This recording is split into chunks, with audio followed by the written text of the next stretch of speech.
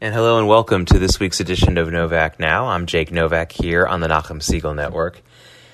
And of course, I want to start this edition by talking about the big news of the last week, which is the peace agreement made between the United Arab Emirates and Israel. There are a lot of different angles to hit on this agreement, and I just want to get to the big points because... And this is a theme you hear on Novak Now all the time, because the mainstream news media, most of the news media has been papering over this story, hasn't been covering it. The most obvious reason being that President Trump had a big role and his administration played a big role in negotiating this treaty that's going to be signed, or this agreement that's already been made. That's the biggest reason. Anything that shows President Trump or his administration to be competent or successful at anything is just simply not going to get much coverage in the mainstream news media.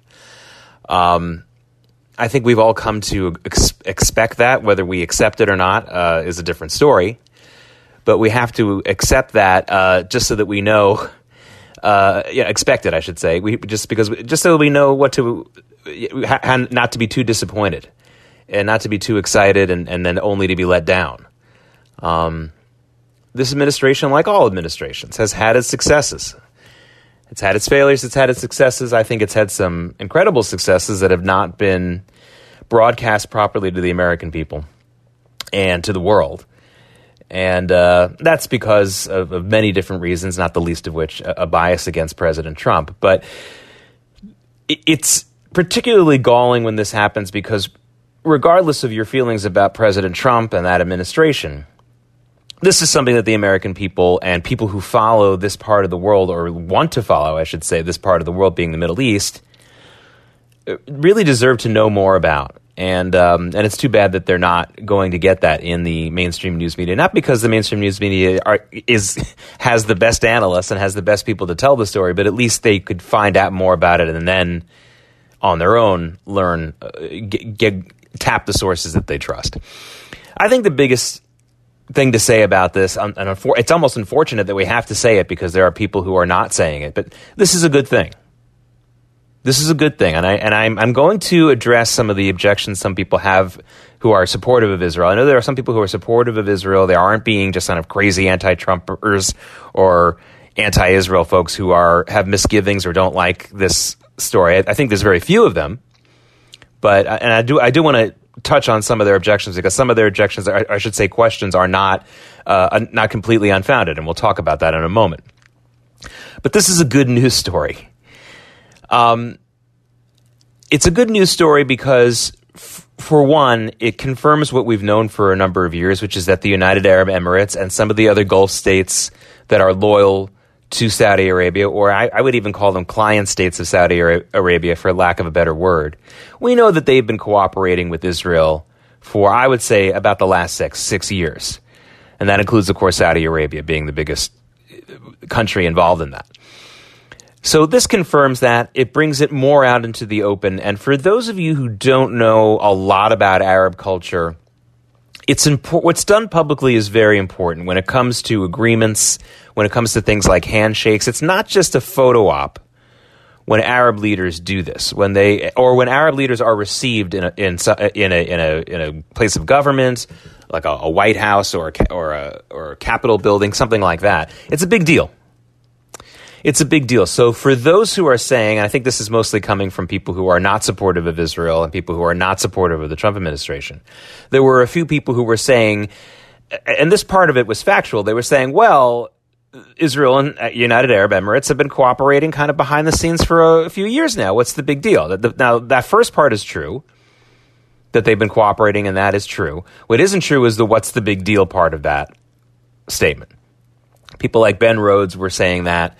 And that part isn't true, because when Arab leaders in Arab countries come out publicly and say something that they're also doing privately, now remember, you have to have that second aspect, because we've seen Arab leaders with that kind of double talk before, where they do something publicly or say something publicly, but they don't walk the walk in private or in reality. When we have both of those things, though, when they're walking the walk and now, as we're seeing from the UAE, talking the talk, that is a big deal. And if Ben Rhodes were properly educated on Arab culture and properly educated on Middle East history, which I don't believe he is, he may not have poured cold water on the deal. It's possible he still would anyway, because a lot of these people are dishonest and intellectually dishonest. But as I've learned in my 25 years of journalism and many years even before that, when people say things that are wrong, it's usually because they don't know what's right. Not necessarily they know what's right and they're not telling the truth. Ben Rhodes doesn't strike me as someone who really knows the truth and was really educated to the truth. I think he's someone who doesn't know the truth. This doesn't excuse him. He should have learned more about this before he opens his mouth or took a position of leadership in the Middle East, which he inexplicably had in the Obama administration. But he's wrong on this. It is a big deal when an Arab country says something and makes an overt deal, only when, but especially when, they also follow through with these things behind the scenes. Both of those things are necessary from Arab countries and Arab leaders. And I say that with Yasser Arafat being the biggest example of someone who didn't do that. You know, in his last years, or I should say the years after the Oslo Accords, for the most part, he would get lovey-dovey with Israeli leaders, especially Shimon Peres. Many of you may remember the video of him walking around holding hand in hand with him, and then, of course, shaking Yitzhak Rabin's hand when the Oslo Accords were signed with Bill Clinton in 1993. He was showing so much love and saying things in English like "we want peace," and then he would say, but then we learned that he was saying in Arabic to his own people quite different things, and we know he was doing quite different things after 2000, when, for the sin of walking on the Temple Mount that Ariel Sharon did, which is no big deal, of course, but Yasser Arafat used that as an excuse to reject peace and reject decency for his own people and start a new phase in the Palestinian-Israeli conflict, which was completely unnecessary and has cost so many lives and so many billions of dollars for no reason. So all of his lovey-dovey talk and peaceful talk never really amounted to much, because he wasn't doing behind the scenes the real work of peace and really creating a partnership. Well, the UAE has done that for the last few years, and now they're saying it publicly. So that's why this is a different thing. That's why it's a different thing. And again, it's a positive thing because the Israeli people are taking it as a very positive thing. There's not a lot of issues in Israel that get a tremendous percentage either way in a poll. And the polls are showing us, and I believe these polls, the polls are showing us that 80% of the Israeli public is in favor of this deal, is happy with it. And to me, that's an important factor, because one of those objections that we've heard is, of course, as part of the deal from what we're hearing, and I think we're not hearing the full story on this, but to give you the summary of what we're hearing is that we're hearing that Israel has agreed to put on pause its plans to officially annex those parts of the West Bank where Jewish settlements have been for a long time, where there's already a Jewish plurality or majority. And they've agreed to put that on hold. Now, the reason why I say I don't think we're getting the full story on that is I don't think every area that the Israeli government was marking for annexation has been completely put on hold. I think that these are potentially newer projects. But even if it does include every area in the West Bank, I can understand why not officially putting them under Israeli sovereignty and making them part of Israel proper is frustrating to those Jewish people who live there and to the supporters of the State of Israel and the entire pro-Zionist world. I can see that that's frustrating.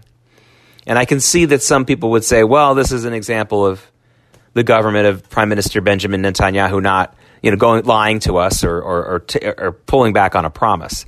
And I think that that's just a little too harsh a statement to make, and I'll explain why. And it's not because I support Prime Minister Netanyahu, and I do, not only because I think he's done a very good job, especially in the second round of his premiership, which is going on it's been more than 11 years, but because I just don't believe there's anybody else really fit to lead the state of Israel right now. Now, some of that is his fault.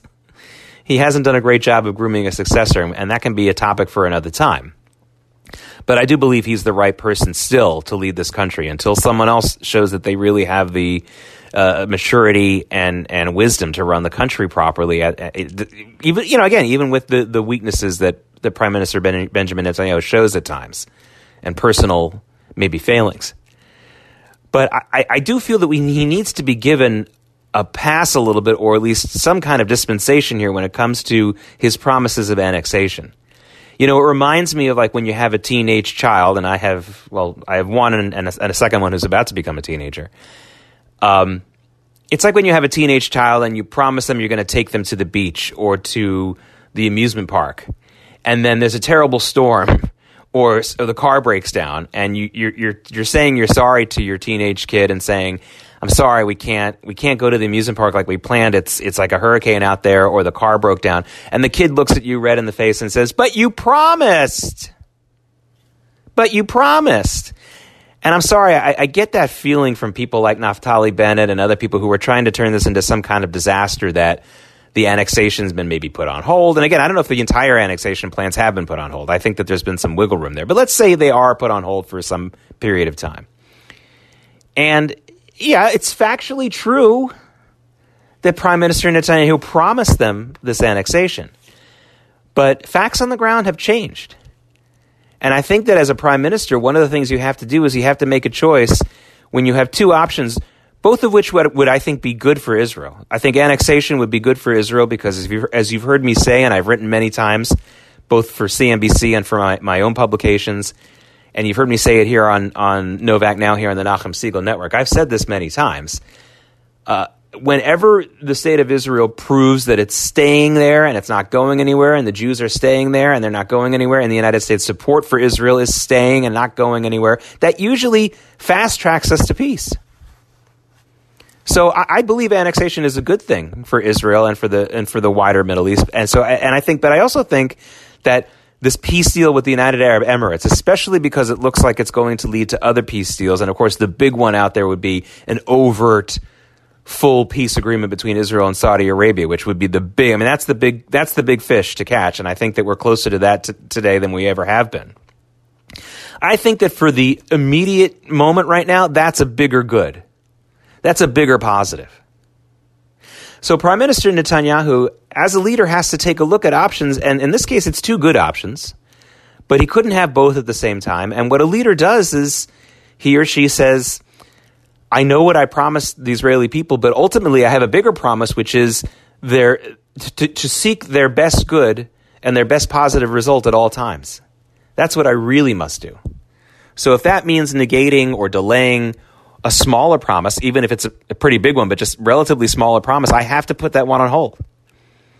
So I think Prime Minister Netanyahu has done the right thing here, and I think that making a huge stink about it is not appropriate for Jewish settlements and for people like Naftali Bennett. I think it's important for them to say, we're going to give you a pass on this one for now, but they better not keep us on hold forever. You're going to have to update us on a regular basis about when we're getting back to this annexation thing, how long the pause is, what the UAE is really giving us in return for that. All of that would be fine. But the whole, we've heard some statements from Bennett, that basically he's showing no confidence in Netanyahu at all, and he's really kind of throwing a tantrum right now, and I don't think it's appropriate. I do think that annexation is a positive thing. I don't think that his cause is wrong. But what Bennett is proving, again, what I just said just a few moments ago, that he and those like him are not really ready to be the leaders of the state of Israel, because leaders, true leaders, great presidents, great prime ministers, and in the old days, great kings and queens. But Netanyahu is showing that he is a true leader of Israel because he's willing to sacrifice some support from a core group of supporters for the greater good of Israel, which is what he's doing right now. And that's what a real leader does. And I don't think Naftali Bennett is ready to be a real leader of Israel. I like him. If there was anyone who was going to succeed Netanyahu one day right now from the cast of characters in the government, he would be one of my top three. I mean, he would be there. I like him a lot. But he's got to act more like a prime minister and less like the leader of a faction. Leaders of factions are different than prime ministers. And by the way, Benjamin Netanyahu learned that the hard way. When Ariel Sharon created the new Kadima party when he was still prime minister and left Likud, the party that he created, by the way, Ariel Sharon was the creator of that. I know a lot of us know that Menachem Begin was the first Likud prime minister, but the party was created by Ariel Sharon, folks. And Sharon was willing to walk away from that party to create this unity government type situation with Kadima, and he offered Netanyahu to be the vice premier, to be in the cabinet and to be the one to succeed him in the case of any kind of issue. And of course, that's exactly what happened. Ariel Sharon had a stroke, but because Benjamin Netanyahu chose to be the leader of a faction instead and stuck with Likud, he didn't get to be prime minister, and Ehud Olmert did, and that was almost disastrous for the state of Israel. And I happen to think the way that Netanyahu was so expedient in the way he's been, I think that he would have been prime minister all this time. In other words, from the day that Ariel Sharon had his stroke, which is really a fatal incident, although he wasn't officially pronounced dead until years later. I think that Benjamin Netanyahu would have been prime minister all this time, believe it or not, because of the way that he's learned how to stay in office once he gets there this time. So being a leader of a faction is different from being a prime minister, and this is not to negate the concerns and the issues that Naftali Bennett is representing. Now, remember, I'm making a strong distinction here. I don't think that Naftali Bennett's issues and what he's trying to get for those areas of annexation are wrong. I think that those are very good and important issues for Israel and for the wider Middle East. I really do. It's just that when you're a true leader, you understand you can't get everything that you want right away. You're going to have to wait sometimes. And when a greater good comes and a greater expedient good comes, you've got to take that for now. And that's what Netanyahu is doing with this UAE peace deal, because not only does it include the United Arab Emirates, but it also it looks like Bahrain, and it looks like other countries might get involved with this as well, and that's really important.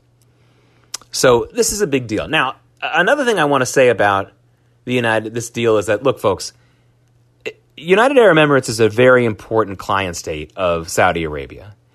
And I know there's been some reporting that Saudi Arabia didn't know about it or didn't completely sign off on it. I think that's ridiculous. There's no way this happens without the Saudis okay. And I think I'm going to go further than that here on this program and tell you that I believe that United Arab Emirates is acting like the toe in the water for Saudi Arabia.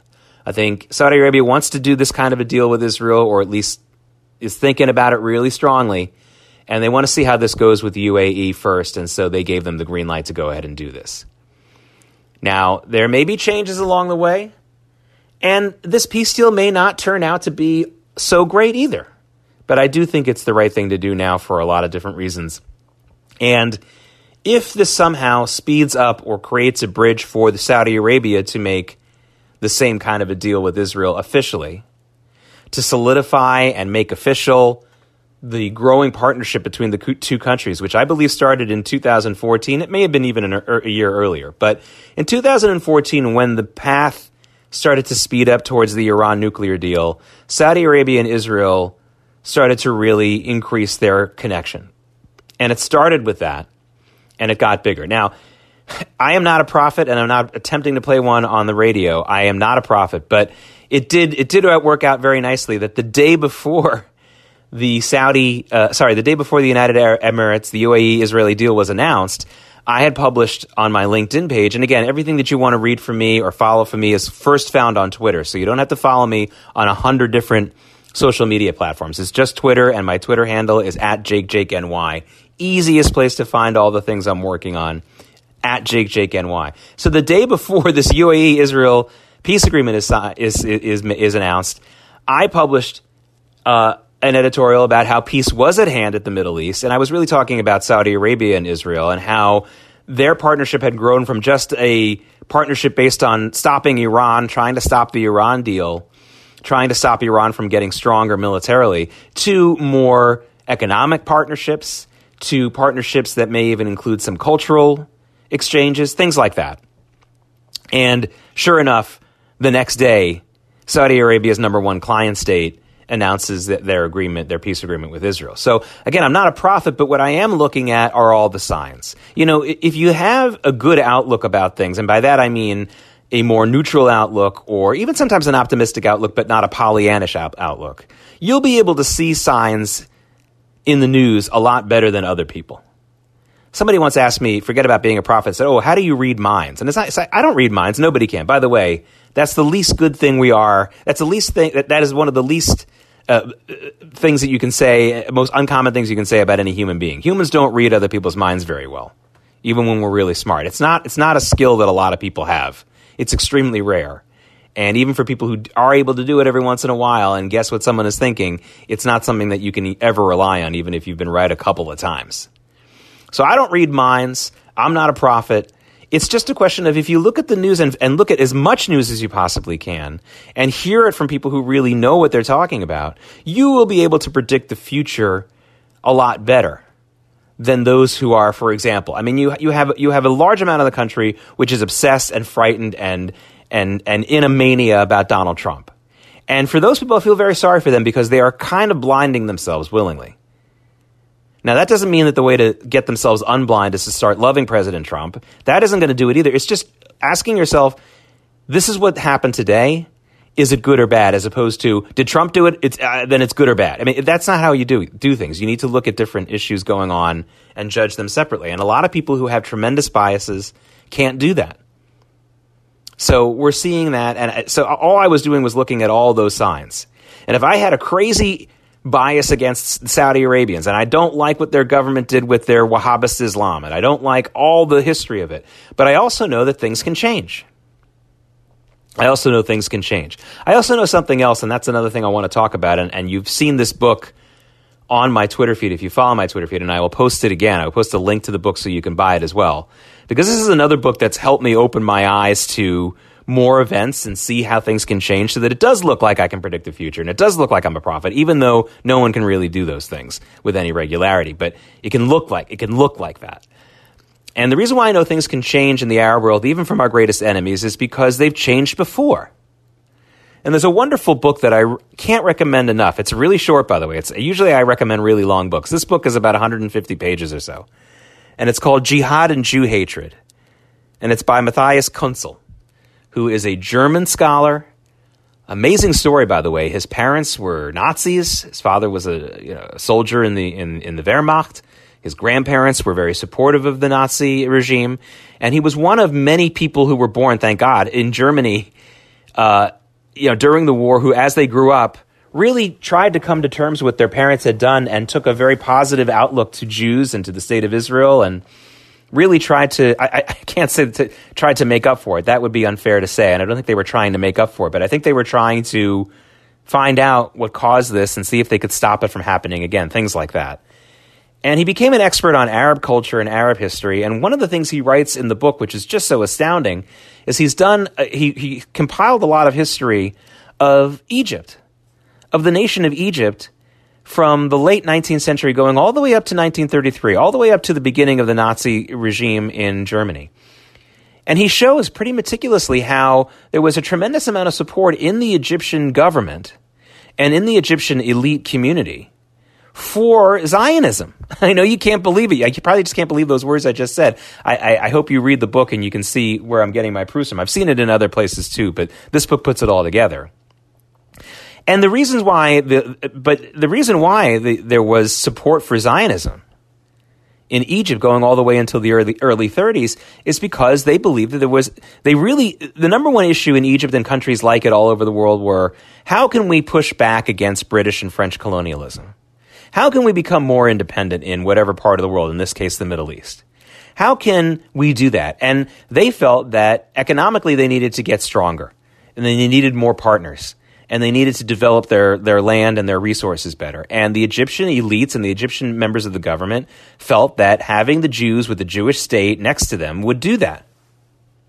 And it wasn't until Germany started to interfere with all of that in 1933 that all of that fell apart. And I think it's important because that is very much more like what we're seeing right now with the UAE and Israel. The United Arab Emirates is, as of all those Arab countries, they are the country with the most fintech, as we say, financial technology. They're the country that does trading. They're the country that has some more exotic economic infrastructure. They know that the Israelis are a very potentially strong partner for them to expand their economic horizons. And, it wasn't 36 hours after that, maybe even earlier. It was probably about 24 hours after the agreement was announced that I got my first request on LinkedIn for a connection from someone from the UAE, and sure enough, he works in the financial industry. He's a broker in the United Arab Emirates. He sought me out somehow and decided he wanted to make a connection on LinkedIn, and of course I accepted it. Now, to me, this is important because if you look at the history of the Middle East, that's where the strongest Jewish-Arab connections are made, on an economic platform. I was in grade school. I was in third grade when they signed the peace treaty between Israel and Egypt. And as much as that treaty I still think was successful in that it stopped the wars between Israel and Egypt, I think we all agree that it was a cold peace at best. It was just not really providing any true partnerships, and it didn't really go anywhere. It just kind of stayed in suspended animation for all those years. And I think the biggest reason for that was not just the rise of Islamism throughout the region, which made it harder for Egypt to get closer to Israel, but I think it was also because there wasn't any strong economic partnership between the two of them. And now that Saudi Arabia has become basically the complete bankroller of the Egyptian government, it's hard for us who grew up at a time when Egypt was the most dominant Arab country to see that end. But now Egypt is really not the most dominant Arab country. Saudi Arabia is the most dominant Sunni country, and Iran is the most dominant Shia country, and that's it. Egypt's been kind of nosed out of this whole deal. So Egypt is very reliant on Saudi Arabia. So I do believe that there's more economic cooperation to come between Egypt and Israel, but it hasn't been there for all this time since the signing of the peace treaty, which is why I think it didn't go anywhere. But when economic partnerships are made between Jews and Arabs, that's where we can get some kind of real partnership. It's not kumbaya stuff. It's not hug each other stuff.